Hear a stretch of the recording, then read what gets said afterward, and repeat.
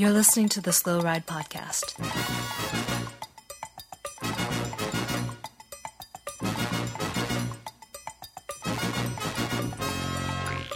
Bikes, advice, and rumors straight from the source.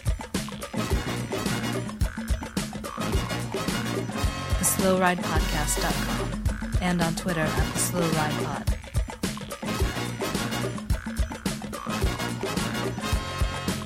Enjoy the ride.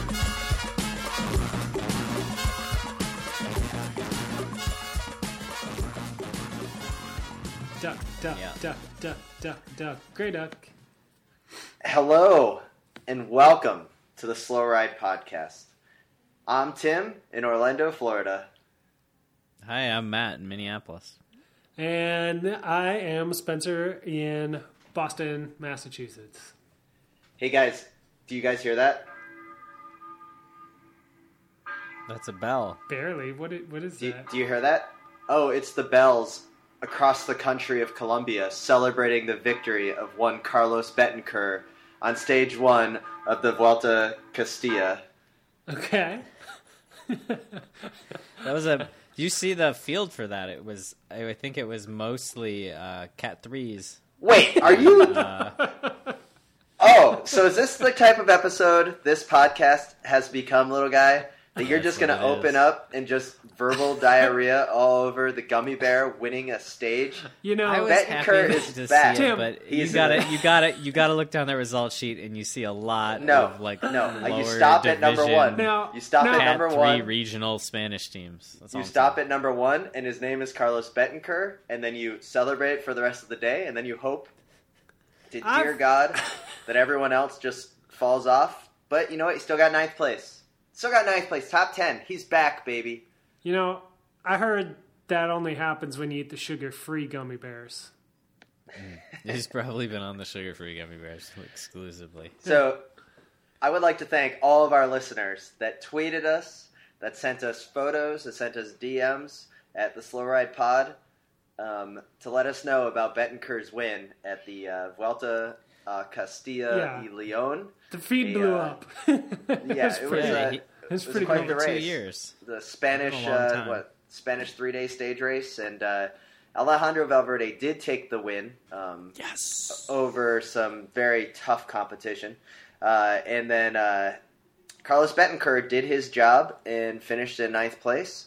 He was the ever loving domestique, and what was very important about what Betancourt did was he gave an interview during the race, and he said, "I'm not the team leader. I'm here for Valverde." And you know what? Team player all the way. He was a team player the whole way. And the race leader jersey, if you kind of squint, looks like it's got gummy bears on it. I'm just saying, there's some random geometric shades in pastel It looked like colors. a Map-A jersey. It didn't look like gummy bears. It looked like a Map-A jersey. Can't Is it I sponsored wish? by Map-A? Can I wish? Yeah, you can wish it. If you wish, though, it looks like a bunch of melted gummy bears, and that's morbid. I mean, that's So- kind of what Betancourt looks like, though, these days. Like, it's gotten So- even worse than a gummy bear. So I was on the Sunday group ride, and Yeah. Since Betancourt was on fire, I decided that it would only be appropriate if I wore my Movistar kit, and I was looking pretty good. And I even looked a little bit like Betancourt. You can go to my Instagram and you can see as I'm stuffing a muffin into my face, and I barely was able to fit into the kit, and I definitely looked, pretty good. Let's just call it the medium kit to do you a favor there. Yeah, and I gotta admit, it was pretty cool, and I felt a lot of pride showing up to the group ride on Sunday with the Movistar kit.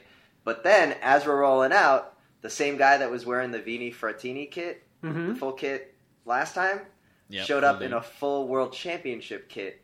Oh! And it was but it was the Kwiatkowski Quick Step kit, so I had the black shorts with the white jersey, and classy.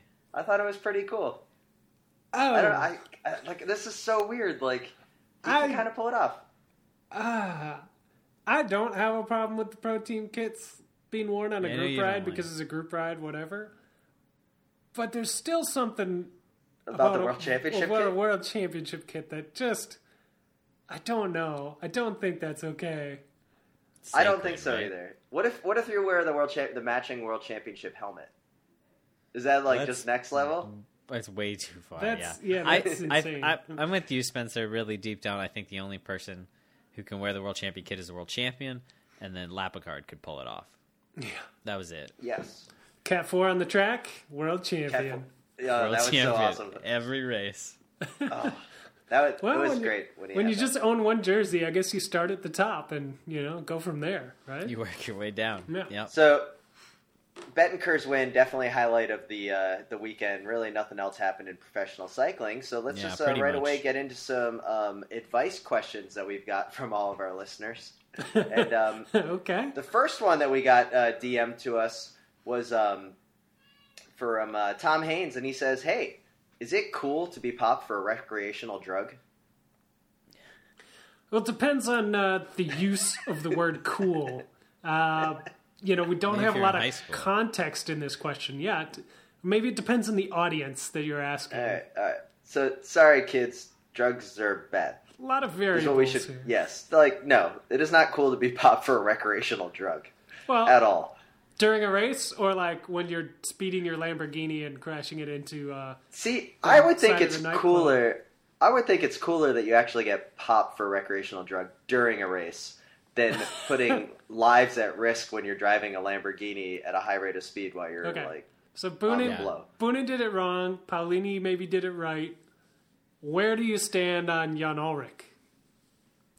You did it Well, wrong. since he was at the nightclub, But he wasn't was in the doing Lamborghini, he was doing it right and wrong. right? Because he And was wrong. just he was just getting through the pain of not being in the professional peloton for Kinda his other so drug mad. offense. Kind of You guys sums up his imagine- career.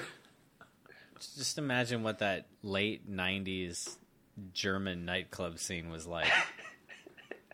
Yeah. Just paint a little picture in your mind for a second, visually, of what that was like. Bet it was really nice. So the more serious question from at Tom Haynes World goes, "Hey, at what level bike race can I jettison a bottle without looking like a muppet?" And then he followed it up with an email that just basically said like, at what point in a race can you get rid of your water bottle and not look like a total fool? And I would say that you just shouldn't get rid of your water bottle because it's not really going to help you either way. And the chance of you messing up and crashing yourself with the water bottle are actually much higher as you reach down to grab it and maybe you put your hand inside your crank or something. Yeah.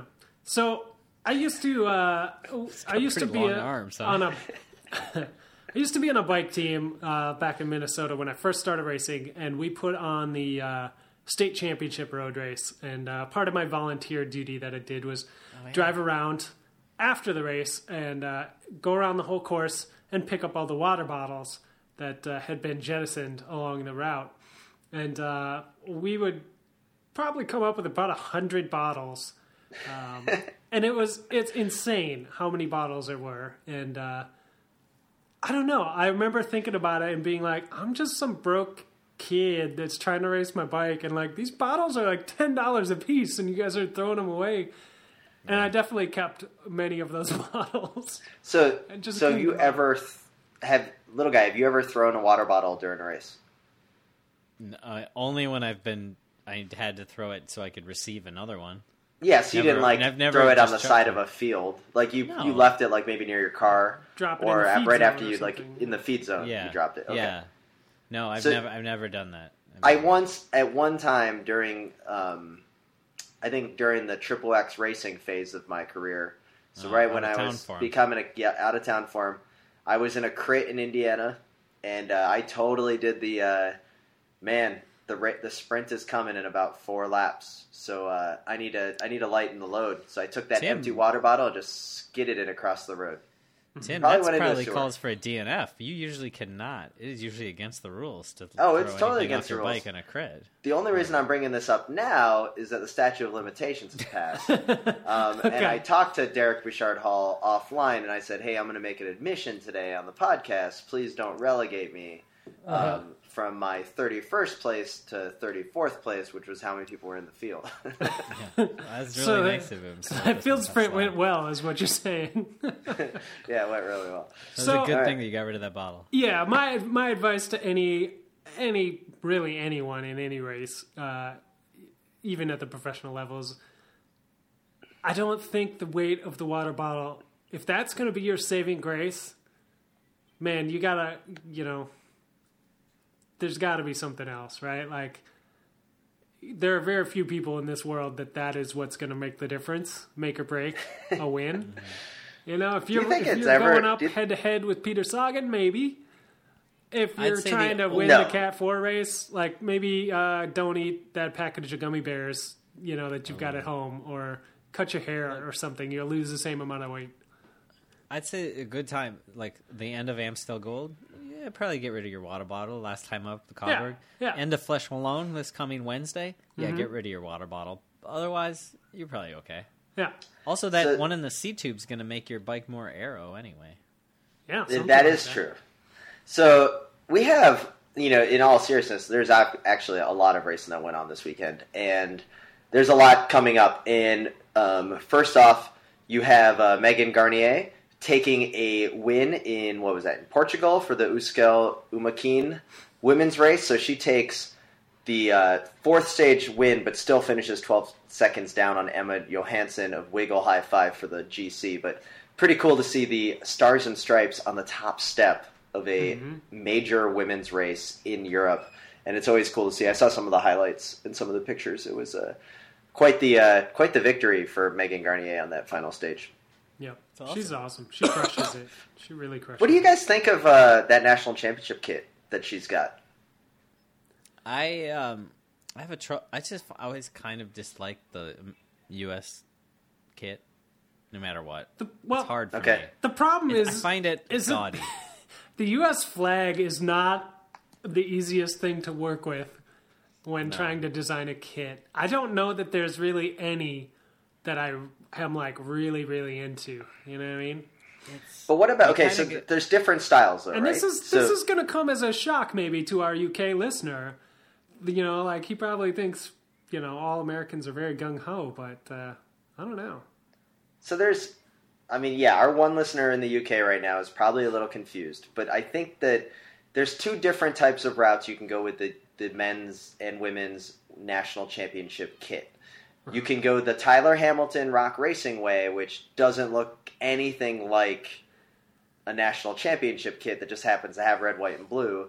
Or you can kind of go like the Megan Garnier way, which does what they can to embrace the stripes and then also the field of blue. I like her kit. I think it's definitely got a little bit of that semi-custom template that you find from every kit manufacturer out there.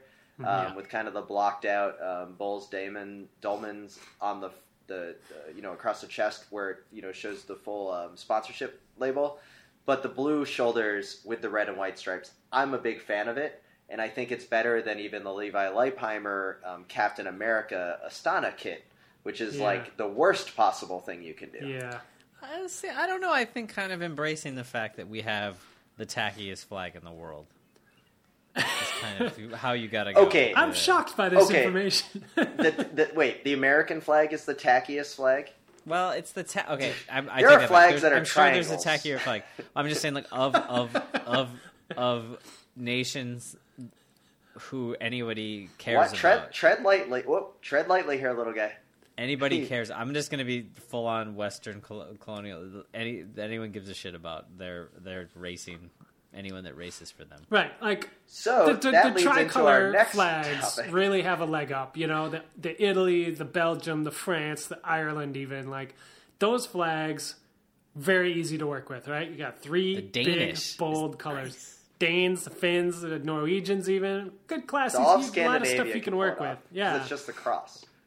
But it's nice and minimal. Ours is really You're trying busy. to tell me it's busy. But it's nowhere near as busy as what Dan Craven has to wear every true. Race he enters. I think that flag. is very, very, very busy, and it doesn't lend itself well to the fact that you're already wearing a busy kit. You got sponsors on there, So speaking of Dan Craven, obviously we're gonna segue this right away into Trobro Leone, where he was the poster boy of the race. Did he even do the race? He did. He DNF'd. Oh man! With almost his entire team, but there was a picture. There was a picture of the Cycling Academy team where they have something like they have the Israeli national champion, the Canadian national champion, and I maybe one more. And Namibia. Then they have Craven, the Namibian. Yeah. But if you look at the Israeli national champion and the Canadian national champion in the picture, they're like, it's a very blocked out kit. Like, across the stomach is the Israeli flag, and across the stomach is the Canadian flag. Mm-hmm. But then when it gets to Dan Craven's national championship kit, it's like there's the blue field over one shoulder with the star, and then it's got the red and green sash, and it's like, whoa, that totally doesn't follow the template that everyone else on the team has. It was pretty amazing. He's their number one rider. Come on, he gets to decide. Maybe, but that gets us to the actual race results themselves, and he's nowhere near it. And I'm wondering if this is a national tragedy at Trobro Lyon, which is quickly becoming a fan favorite. Many people feel that it's becoming the Strada Bianche of like the new classic. Yeah. They may have to find a way to get Amstel Gold off of Trobron's day, because Trobro is definitely the race, but it wasn't won by a Frenchman. It was won by Martin Mortensen of One Pro Cycling, who his teammate Peter Williams of One Pro Cycling of Great Britain got second. It was third place was the first Frenchman, and that's got to be a tragedy to the French. They can't even win their races no one knows about. I mean, he did kind of surrender in that sprint. He had a lack of urgency and kind of gave up because Mortensen. I don't know. Did you guys watch this race? Did you see the end of it? Or am I just gonna be recounting it? If you can recount, because I was doing a century. But anyways. The last lap, well, they come in and they do two circuits, finishing circuits of about 4.5K, 5K, something like that. And this dude had attacked and been off the front, kind of solo, dangling for like 15 seconds in front. Finally got caught right as they're getting the bell for the final lap. And he starts sitting on, and you're kind of like, oh, he's going to get dropped. He may have gotten tailed off a little bit and come back. And you're just looking at this FDJ guy and this other dude who pulled him back, waiting for the FDJ guy to just crush him because he's on the bigger team, right? And it didn't happen. And the bearded guy, the One Pro Cycling dude, attacked again and held it off to the line, and it was amazing. And then the chase group caught the FDJ guy and the other dude, and another One Pro guy won the field sprint, and so they went 1-2. Like, it was fantastic racing. It was, sitting on the edge of your seat, kind of like, are they going to get caught? Is the chase group going to catch? Blah, blah, blah. The whole time. It was really well done. Yeah. It was really well It's timed. The most picturesque race that's out there. I mean... It was great. And, I'm sad that Dan from NAM couldn't pull it off, but the bearded legend lives on as the victor was very well endowed in the beard area. Yeah, like, that's what I was going to say. Like, that was a strong beard for a winner. Yeah. And, I mean, great stuff. I mean, without a doubt. And it was... I've watched some of the videos, and I've watched, like, just snippets and then the pictures. The most picturesque race on the pro calendar? Yeah. And you know what's funny is this One Pro Cycling... It's up there. They really impressed in this race, and I was trying to figure out where we're ever going to see them again. Like, are they going to get any wild card invites? So, like, their kits kind of look reminiscent of Quick Step from, like, 3-4 years ago, like with the black and light blue. And, I don't know why we keep getting FDJ and, FDJ's a world tour, but, like, Cofidis and all these other teams. I kind of want to see this One Pro Cycling. I want to see a little more of this beard. Like, why you don't see them is they're British, and they're probably constantly applying to. Well, they're a pro continental team now, right? Yeah, but they're applying to the French races. Hey, let us in, and they're always like, no, we got like a French junior team. We want to do this. Yeah. So, I think we may see them more. I mean, this is obviously a step in the right direction. That Mortensen guy, I mean, the beard game is strong, so he's definitely going to be getting into like the Red Hook Milan, maybe Red Hook Brooklyn. He'll be bringing his A game. Maybe do one of these Red Bull alley cats out there. Should we start a change.org petition to get them in the Tour of California or something? No, because no. Okay. I'm not congratulations to One Pro Cycling, but I'm not jumping on that bandwagon. I'm all about Cycling Academy. I'm just write this No, down quick. I'm So like- next year, when you're all on the bandwagon, I can pull this No, back up. I'm not on it. I'm on the bandwagon of Cycling Academy. Let me tell you why. Okay. Cycling Academy, Uh-huh. do you know what their Twitter handle is? No. You would think a professional cycling team like Cycling Academy would have like Team Cycling Academy or at Cycling Academy team or whatever, right? Nope. Theirs is Bike Geeks, but it's Bike and then Geeks, all capital letters, with 4 E's. It's like next level. It's like it's like some like- guy's personal account that he turned into yeah. this. Are you sure that's actually there? official. Wait, so then I went to, right? Official Twitter account of the UCI Continental Team, Cycling Academy. Okay. Developing and promoting the next generation of cyclists. And, oh, what's this? They even retweeted us. These guys, Fantastic. because they know that Dan from NAM is going to be appearing on our podcast at any moment.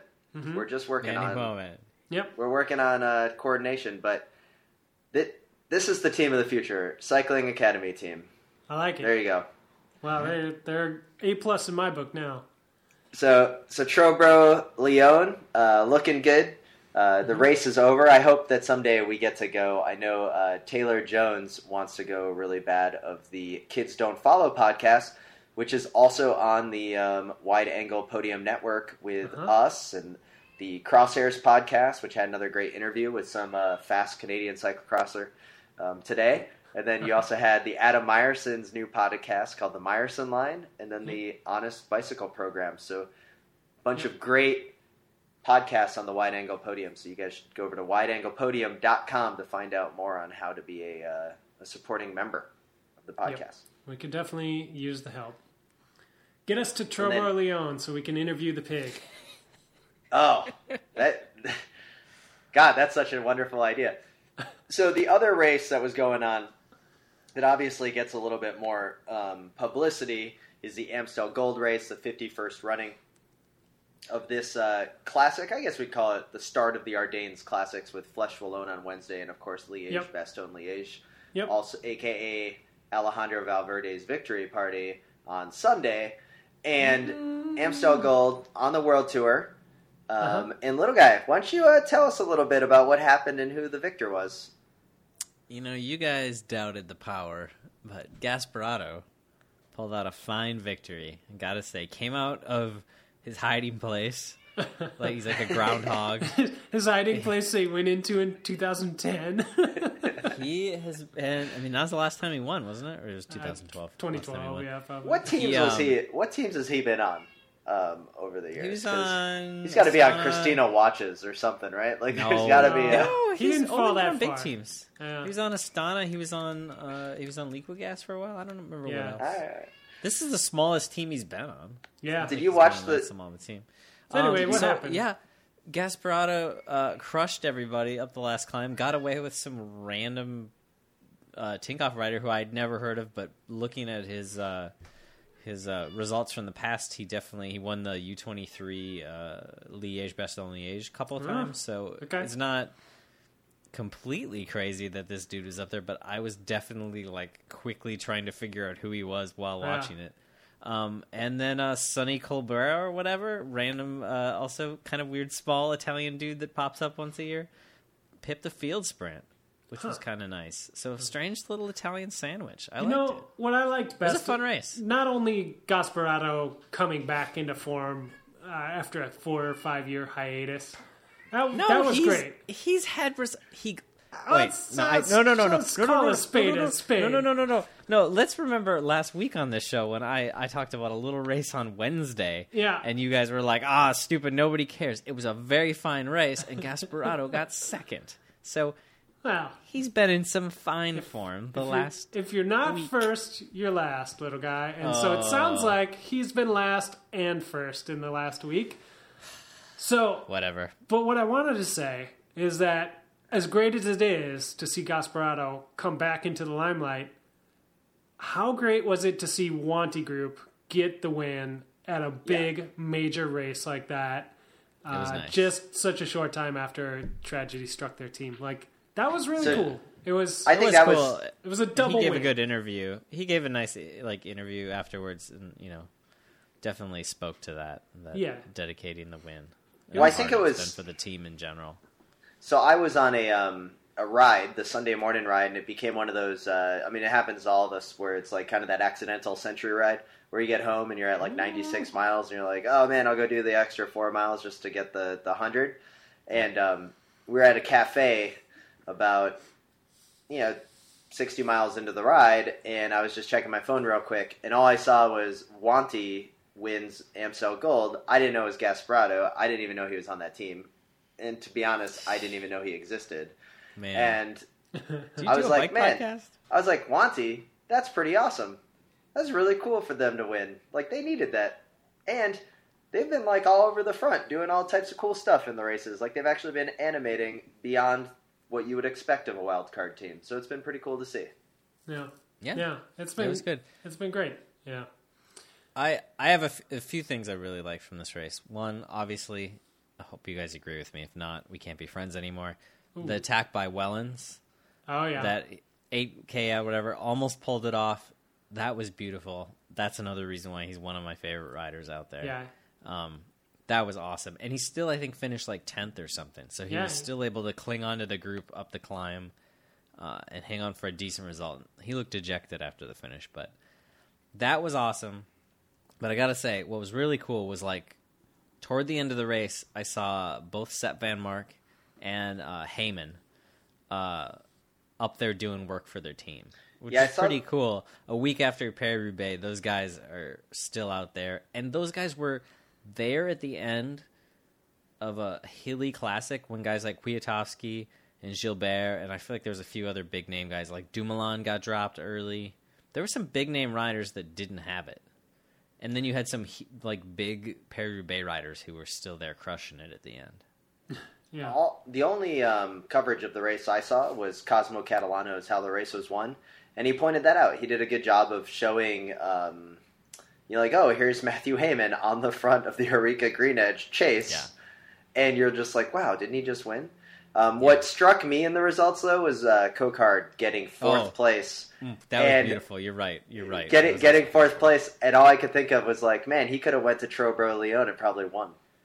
No, all I could think about was the fact that this was like the second or third time this year that he's pipped Michael Matthews for a field sprint. Yeah. Like after the finishers. And Matthews has to be looking around thinking, I've got this. Like, he's come in line with a bunch of like climbery dudes. He's like, I got this field sprint. And then a little sneaky Brian Kokard pips him again. I love it. It's beautiful. So it's so nice. Can I tell you a little story that happened to me on Saturday night?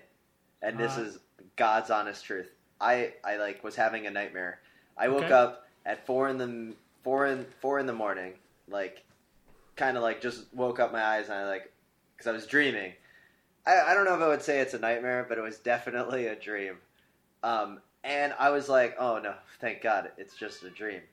The dream was that Movistar signed TJ Van Garder into a contract, and I had to discover a way. It was just announced on like a Sunday, and I had less than 24 hours before we were recording the podcast to come up with a rationale for why all of a sudden I'm a big TJ Van Garderen fan, and defend myself from like the horrible personal attacks you guys were throwing at me about being a total homer for now just being the biggest TJ Van Garderen fan on the face of the earth.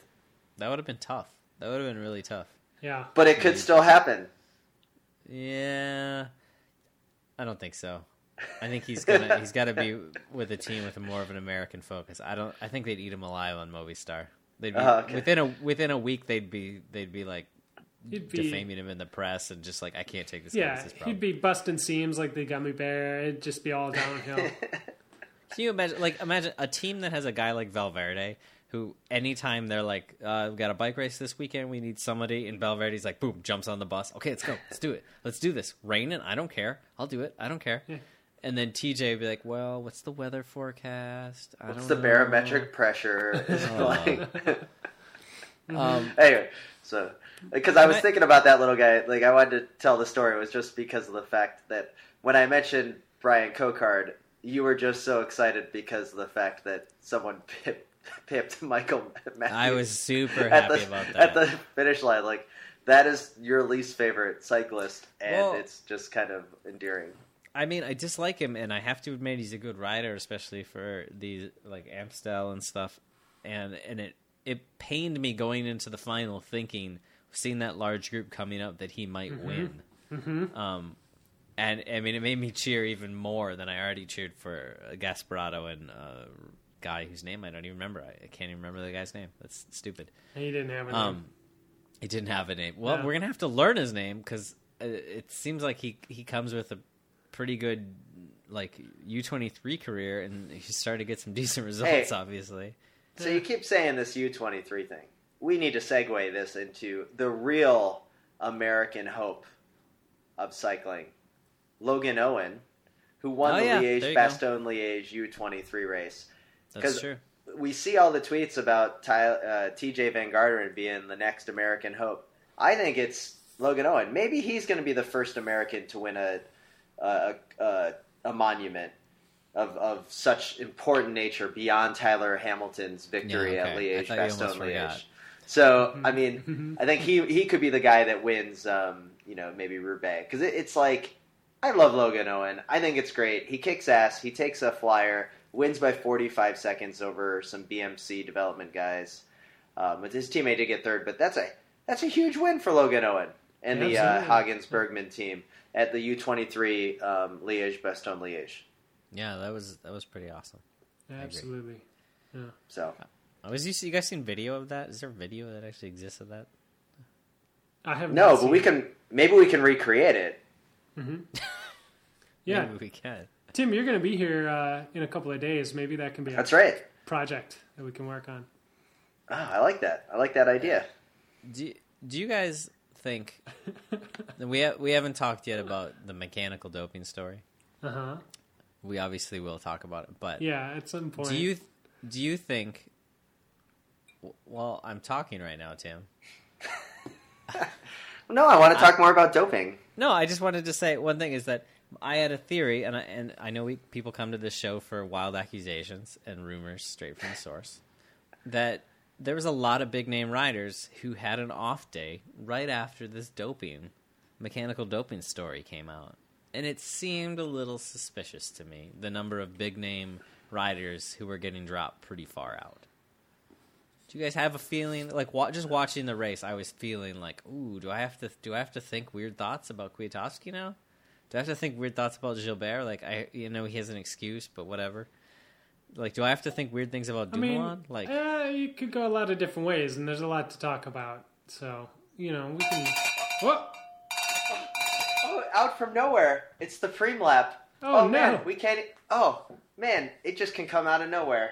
When this happens, you just have to stop everything, and you're like, man, what's up for the Preems this week? And I'll tell you what's up for the Preems this week. It's the Grand Fondo New York, once again, on May 15th, 2016, from the George Washington Bridge. Tell me more. Hey. Keep talking. I'll keep talking. All I got to tell you is that when you enter, you get a free jersey and you get a bottle of wine. That's all I need for a good time. And you get more than that, Tim. Don't sell it short, though. Tim, wait. You get more. You get a lot. But I think the biggest thing is that you get a start corral position because it's actually like a race. So you've got 4,000 people that start, and then if you're a Cat 3 or above and you're an active racer, you get a special start corral spot up front, so you're not stuck with all the Freds in the back. That's pretty sweet. So, Tim, when you get your jersey and your bottle of wine, are you then required to ride the Grand Fondo, or can you just go back to your hotel room and have a good time? Oh, that's a good point. You could probably... I don't think that anyone's chasing you down to make sure that you show up, but I mean, that may be what I have to do. That seems worth it right there, yeah. You bring your bike, you get some photos taken near the start line, and then you put them on your Facebook, and you go get sloshed in the hotel. So this is a pretty good idea. Now, the problem is I think it's chip timed, so this is how they keep you from doing the old, was it Rosie Perez Boston Marathon win where you take the subway to the final mile, and then you pop out, and you're like, I'm here. And yeah, so the Grand Fondo New York, it's a 100-mile race, and then for the little guy, you have the 50-mile version. Nice. And You go up the Palisades next to the Hudson, all the way up Bear Mountain, turn around, and you race back. They have full neutral support, other great things. They have a full expo. This race is a race. This sounds awesome. Tim, if we do this next year, let me rephrase that. When we do this next year, all three of us. Oh yeah. Can we all start together in the same spot on the start line so we can ride this Grand Fondo together as a team, as Team Slow Ride? See, I heard it was by age category, Spencer. That's how you get. Oh, okay. Wait. So, but I'm a Cat 3. You and me so would I be might right do next it right. to each other, but Tim would be back in the 50-plus field. That's true. He does have the titanium bike. That's going to bump him back at least 10 years. Wait, but could I move up to be near you, my friends? No. There is no moving up. You can move back. So you guys could move back. Really nice so you guys, to us. You guys could move back to be with me. You'd have to ask us really nicely if we'd come back and start next to you. Oh. I might just cash in my Cat 3 license. Is that, yes, we can all start together. But even if we're together. in different age groups, it's going to be okay. They've got rules for that. They've Only thought if of one everything. person asked nicely. I'm going through this FAQ, and they've literally thought of everything. Everything I was worried about is answered. Roads are closed. This is great. Everything's great. So this is the Grand Fondo World Championship, and roads are closed. Looks like a pretty cool event. This is the World Championship for Grand Fondo? No, this is like the granddaddy of them all. Well, this maybe is the biggest one. This is the big one. This is their biggest one by far. They shut down the George Washington Bridge. I don't think that can be understated. So when we do it next year, guys, we will be there, but you can still do it this year, May 15th, 2016. But here's what we need. When you go do it, you need to do what we instruct, and that is you have to wave at all of your fellow spandex pantsuit wearing nerds. Every single one you pass. Now, there's different waves you can do, but we definitely expect you to do the old motorcycle 45-degree kind of wave when you're passing. I think that's a good stipulation to have, Tim. Good job.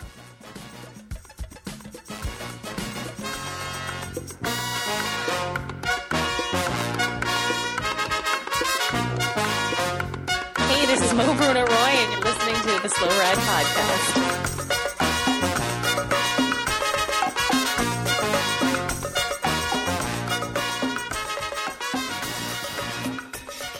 All right. And Tim, I think you won that preem lap. Oh, crushed it. I crushed the preem. That reminds me, the best ever preem I ever won, guys. Yeah? I still have the prize. 10 years ago, at like the Fox River Criterium in Chicago, I won a Planet Bike pump. Again, Still- out of town for him. Still Throwing works. bottles, winning preems. Still works. Now the dial's a little bit off by like 10, 20 psi, but Okay.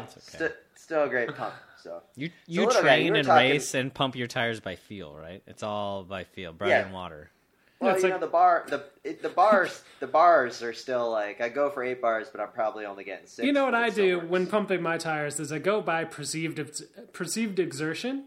So it's kind of more of an old school training method, but you just get to a feel like a resistance, and you're like, yeah, that's it, that's my sweet spot, and you just go with that. For a while, this Planet Bike pump, I've become the master of the one-armed pump because I have to still hold the valve on with one hand, and then I've got the right hand. Too so many jokes.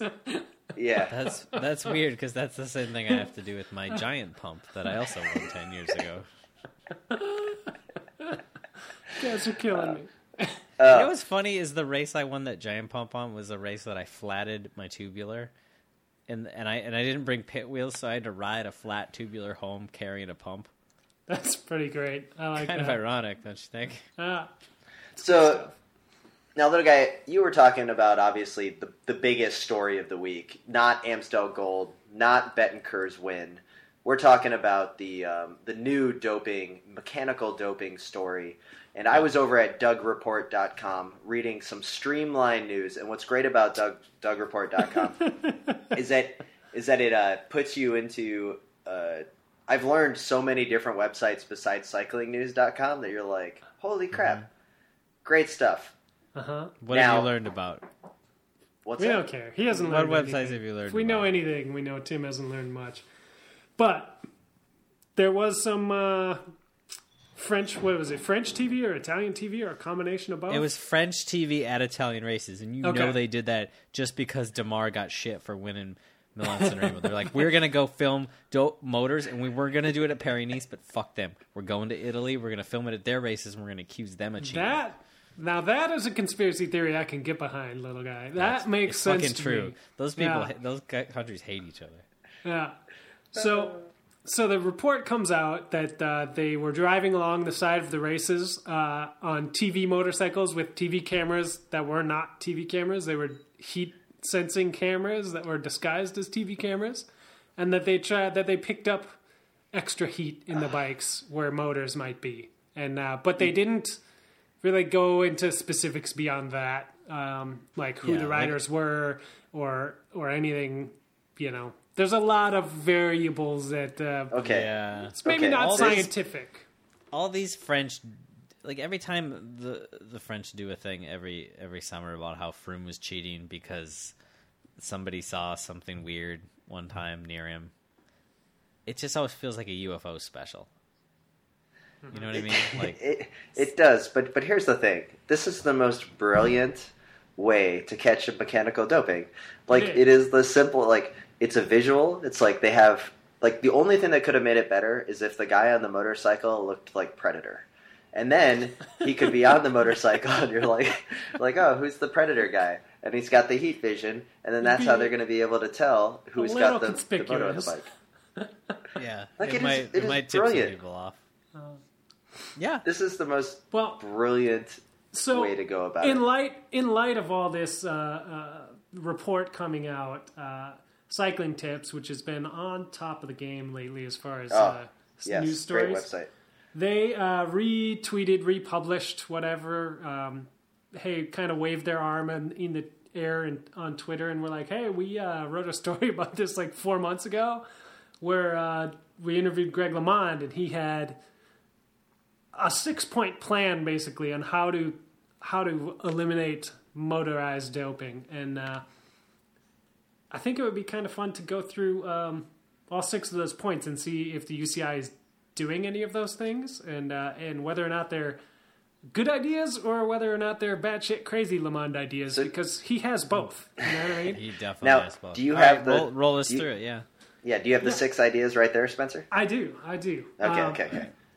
So the first suggestion that he has of the 6 is take it seriously, which is pretty straightforward, right? Like, I would say the UCI has done a decent job of taking it seriously. I think they've taken the first steps for sure. well, they're admitting that it's a thing. They're I don't- at least- they've got scanners. They're scanning bikes. But I would the agree. scanners, you know, like this report begins to question on Wow. if the scanners actually can pick up some of this, like But the that's thermal. that's not what this point is about. This point is about, are they taking it seriously? Yes, no. Are we in agreement? They are. Sounds like Yeah, they are. I Okay. I think we're in think so. agreement. All right. Yeah. So check 1, LeMond. Good job. Number 2, and this one could be controversial. I know Tim's on board though. Ban bike changes. I think I was more on board than Tim was. I think Tim was into it. Yes, they need to ban bike changes for sure. Absolutely. Yeah, no more Well, changing to the climbing bike at the base of the mountain kind of thing. Yeah. No. Can't. All right. Sorry, Contador. Are they doing that? Is the UCI going to do this? Do you think this is coming down the pipe, even if it needs to happen? No. Is it going to No, happen? because it's impossible.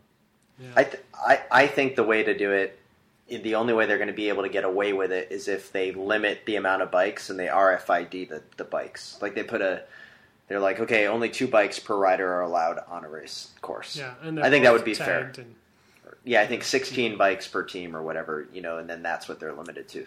Yeah. I can't, but you know, that's going to be tough considering the number of manufacturers that sponsor teams currently. Oh, there's so much that we can continue with. Okay, so what are more, Spencer?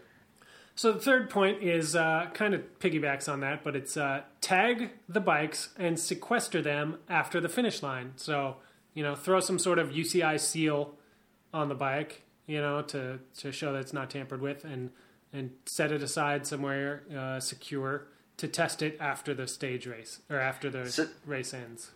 So this one, it looks like they were trying to do, but then the whole like video report, they show Contador's mechanic like in the tent, like fiddling with his watch and then like moving out the bottom bracket, and it's very, very shady. Yeah. Yeah. So I don't think they can do it. This is a solution. This is a solid I don't suggestion. think they can do it. I don't think they have the infrastructure to pull that off. Look, Yeah. what would they use? They can't keep racers from running They- into the curb. They just need Like they just need a jail, a bike jail at the finish line, right? Like they just Is need that like a bike cage. corral? Is it like a Yeah. bike corral? Something that people can't get into, you know?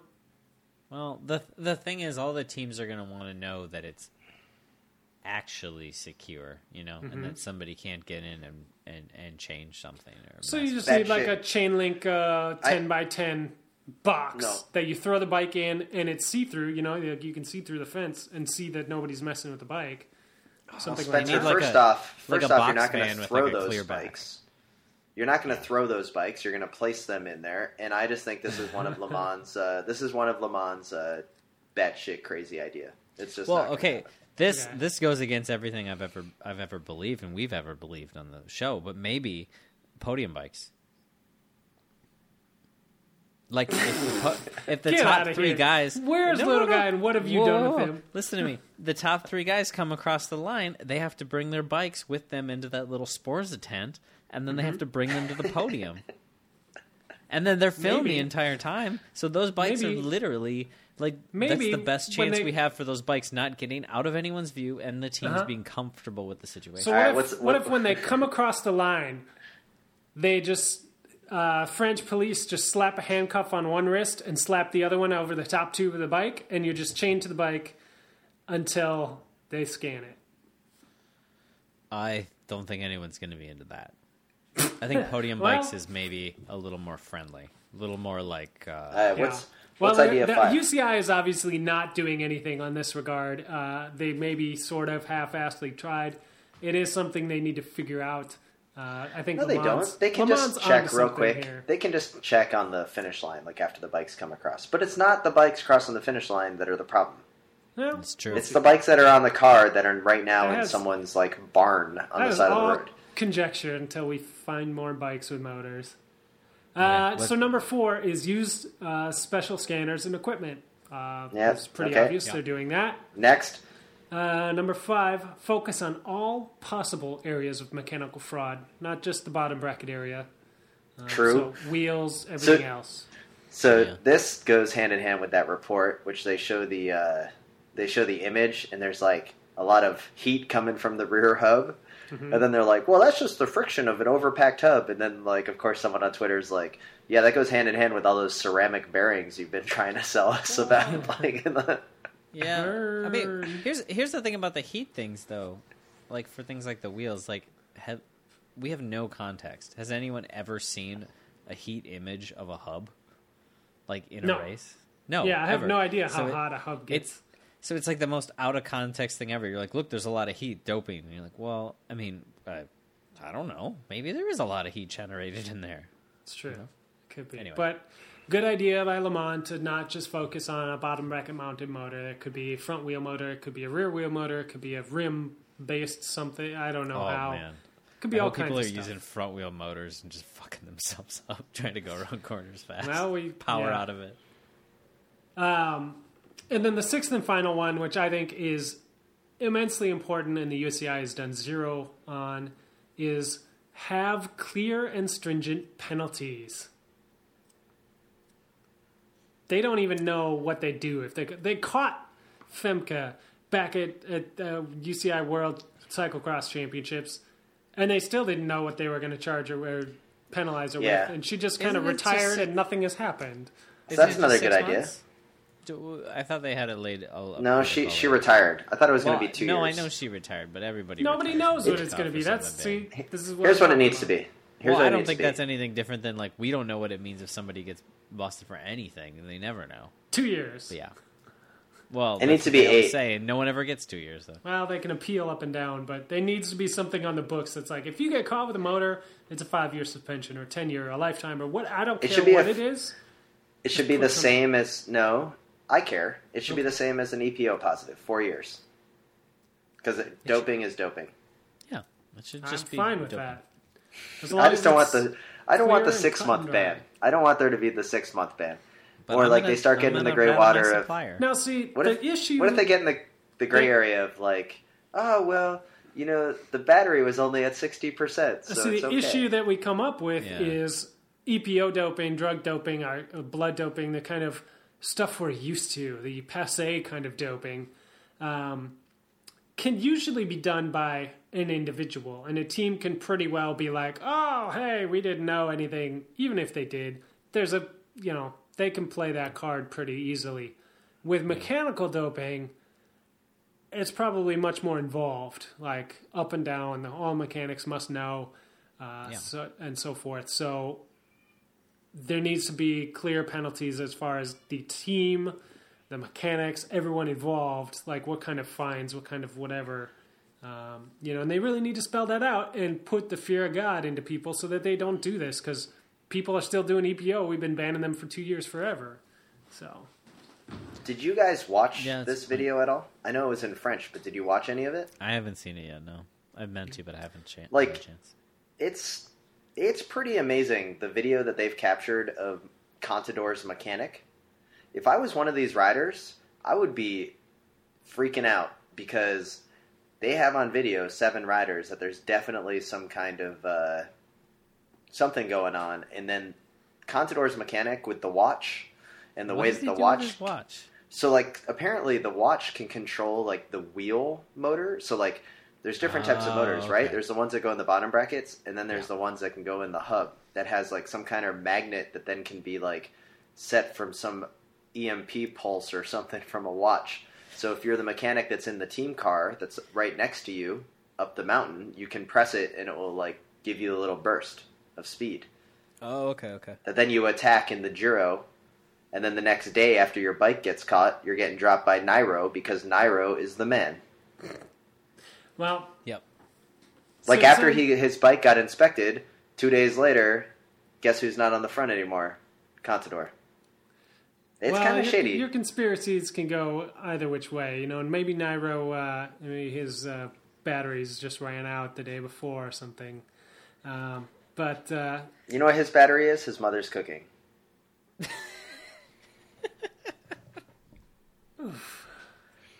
Unlike Betancourt, and his mother's cooking is like a bag of weight.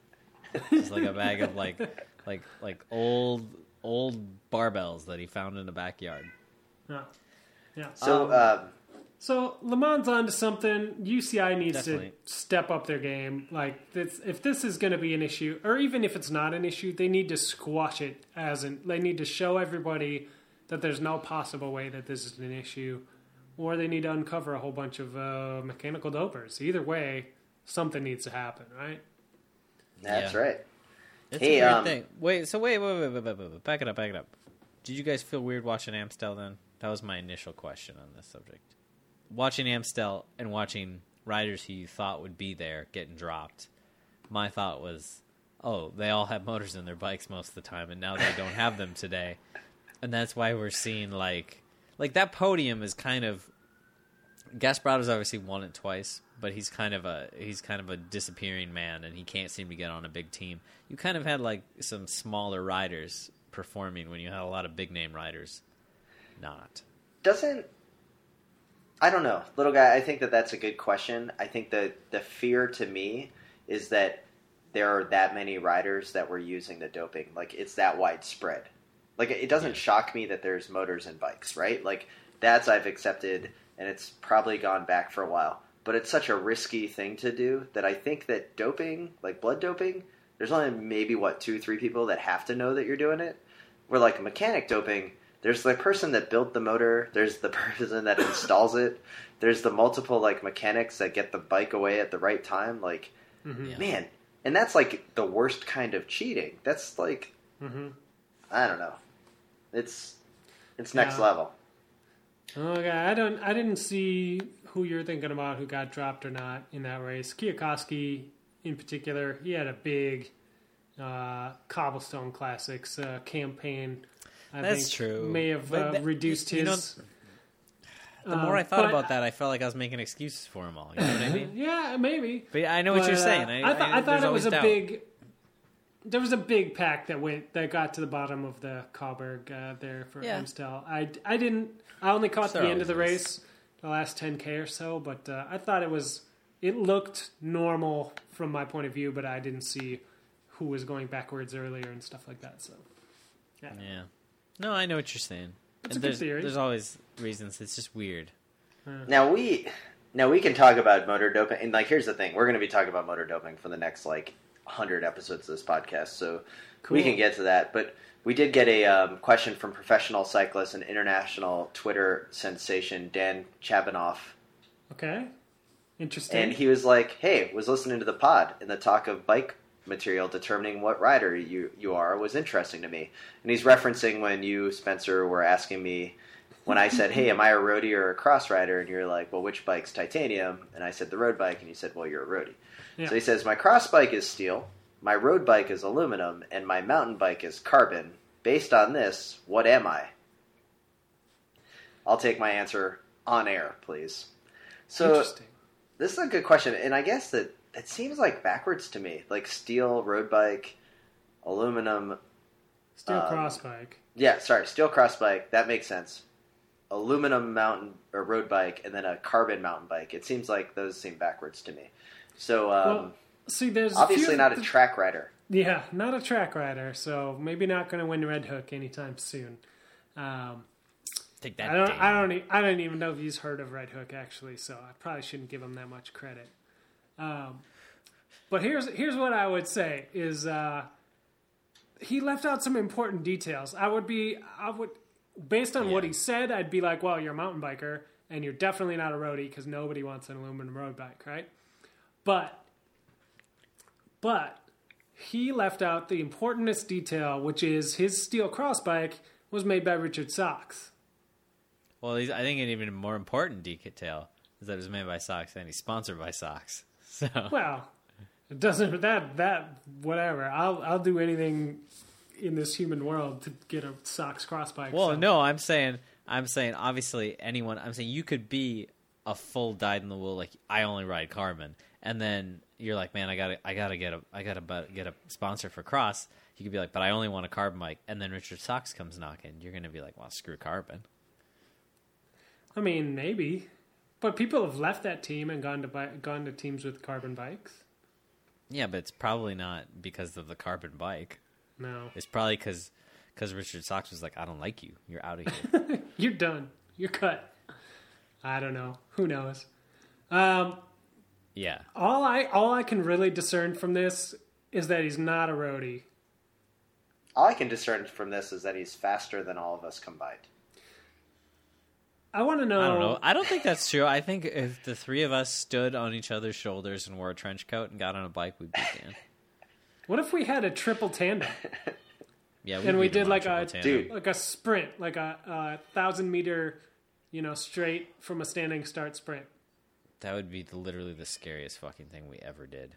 The three of us. I don't even care who's right. I wouldn't even feel comfortable if I was the one in the lead. Wait, who would be the driver? Who would be the driver of that? Well, as fans of the pod will know, we once qualified for track nationals in the team sprint. The three of us as a team, because there were 3 spots available and 2 teams racing. But we still were really but good. we earned it. Little guy, I think you were Tim was the starter. Tim was the starter because I started too fast for Tim, so I had to be the second rider. And you couldn't last 2 laps. Tim was the starter, little guy was the second, and then I was the closer. Would that be the same order that we lined up on a triple tandem to race Dan Chabanoff in a sprint No, that's race? totally different because that would require me handling. Yeah, Tim in control the whole time. Plus, we want to put Tim in the back because those elbows. I think his wide elbows will be less of an aerodynamic problem towards. So it'd be like a spoiler on a drag racing car. Like it would be downforce from the elbows. Yeah, it's going to downforce because otherwise we're going to lift because we're going to be so powerful. That's true. That's a good point. So watch out, Dan. I can't wait to start only thinking about Tim's somebody arms find like us a spoilers. triple tandem. We're going to race Dan Chabanoff. Mano. Amano. As long as there's no hills, because he'll destroy us. If there's one even teeny hill, the three of us are so screwed on it. And Dan, whatever bike you show up on, that's the kind of rider you are. Yeah. If you bring your cross bike because you think that you can beat us on a cross bike, then you're a cross racer. Mm-hmm. There you go. That's where we solved it. I hope his like aluminum bike is like a 15-year-old Fuji, and that and his carbon mountain bike is like.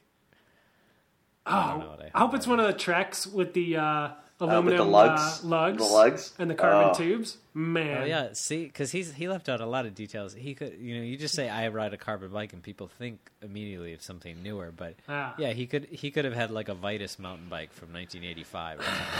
That thing could be held together basically with like spit at this point. Yeah, those have imploded at this point, all of them. Hey, you sent me that carbon Racine thing on eBay a couple of weeks ago. Yeah, and you didn't buy it, did you? I did not, of course. Yeah, because you're a smarter man than you look. No, I'm just a poorer man than I look. Yeah. So I wanted it. Trust me, it's pretty stupid. now I hate to hijack this, guys, but we need to give a special shout out to Emily Griswold, aka Spaz McSpazzy. Now, of course, she's our Nashville listener that went to seek out high E bicycle componentry at 1247 School Lane in Nashville, where we thought maybe there's a monorail in the back from their old brochure that little guy found at the National Mountain Bike Museum online records. And so she went there. She had to drive there. So she was in Nashville and lives there apparently, and goes to this neighborhood, which is right near the airport. Perfect location for a monorail. Lots of woods, and she sent us some pictures of 1247 School Lane. It's a nice hilly subdivision. It's got some lots of trees. Definitely some room for some monorails back there. But no hubs. There wasn't like a hub Christmas tree. There wasn't like a some spokes that were made into a sculpture hanging from the light post or anything. But yeah, so we have a listener that actually went to 1247 School Lane, like little guy asked them to do, and Thank you. That is amazing. Yeah. Yeah. And these great spy stuff. shots are fantastic. We're gonna have to dig a little deeper into this one, because this mystery is only getting deeper. Like, we know it's there, so Yeah. where is Give it up, Where is Heidi. it? We're on to you. Now, and it should be noted And that if it's not, where did it go? wait, guys, it gets a little bit better. Oh. One day later, after she took pictures of the 1247 School Lane, Emily posted and tweeted us that she got 16th place at the Cedar Hill Criterium in Nashville, Tennessee. So there you go. I How awesome want is to that? believe. This is the grainy photo. This is our Sasquatch photo. Yeah. Oh man, the dots are starting to connect here. This is really getting X-Files. Oh my god. Lots of great stuff. So, the podcast keeps going along. We have listeners all over that are asking us all types of great questions. And, keep them coming. You can always email us at theslowridepodcast@gmail.com. Tell us your stories. We had a good one this week when Rick from The Bike Doctor emailed us and said, hey, I had my very first podium bike experience this weekend. Uh-oh. And before I opened the picture, I was like, oh, great, this guy won a race, and he put his bike on the podium with him and took a picture to send it to us. But no, it was much better than that. Better. In that he got third place, and it was two teammates that got first and second, and they brought their podium bike up to the front. And this guy, our man, Rick, is just geeking out without a podium bike with the goofiest smile on his face, just totally sitting there the whole time going, oh my god, I'm up here with a podium bike. And then that's what he wrote in his email to us. He's like, the whole time I was just thinking that you guys could just rip these guys apart for us. And of course, the podium bike, what a horrible podium. So Rick, pure class. Well, especially because it's backlit. You can't even see what the bike is. Yeah, Anyway. no, Well, I can't tell what this bike is at all. It's What just I a can random tell, piece of carbon. what I can tell from this photo is that second place is wearing an Aero helmet on the podium, Yes, which of is he is. strike number one. And strike number two, I mean, let's just put them on blast. IS Core, I know they're based in the Wisconsin, Chicago kind of area. Let's think twice about the podium bike next time, okay, guys? Thanks. Well, It takes one team at a time. We're just going to take it one team at a time. Now we're going to put this picture up on our website. Go to the slowridepodcast.com. This will be the main picture that you'll see. This is from Rick.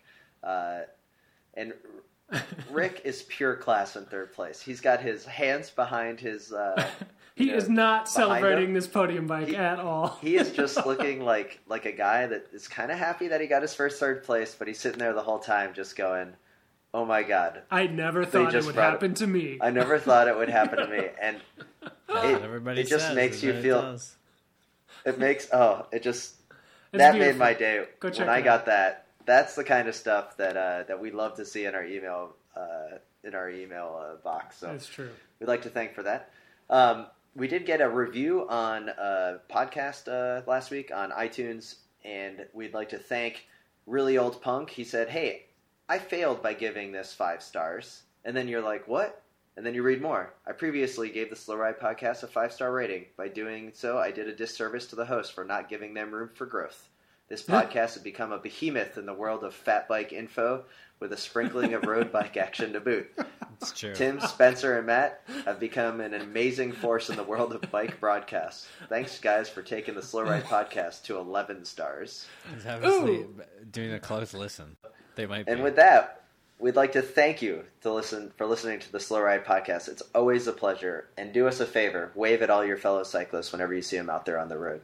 Yep. We'd like to thank BK1 of Rhyme Series Entertainment for the intro and outro music. We'd like to thank our friends at the WideAnglePodium.com for the support that they have provided us, and all of our supporting members have supported a great group of podcasts. Yeah, and if you're like old crusty punk or whatever the name was there in the review, and this show has brought you any joy in your life, consider donating, consider supporting us and all the other shows on the network. It would be a huge help to us.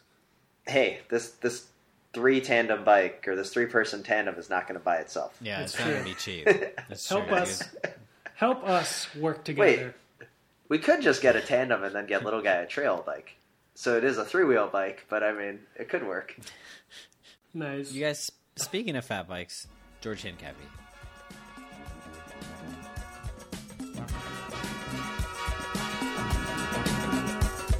The Slow Ride Podcast.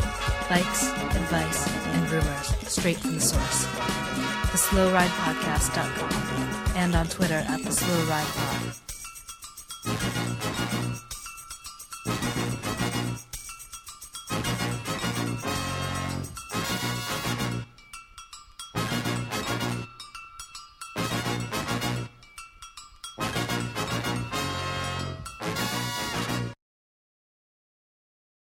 You've never seen George Hincapie and a fat bike in the same room at the same time.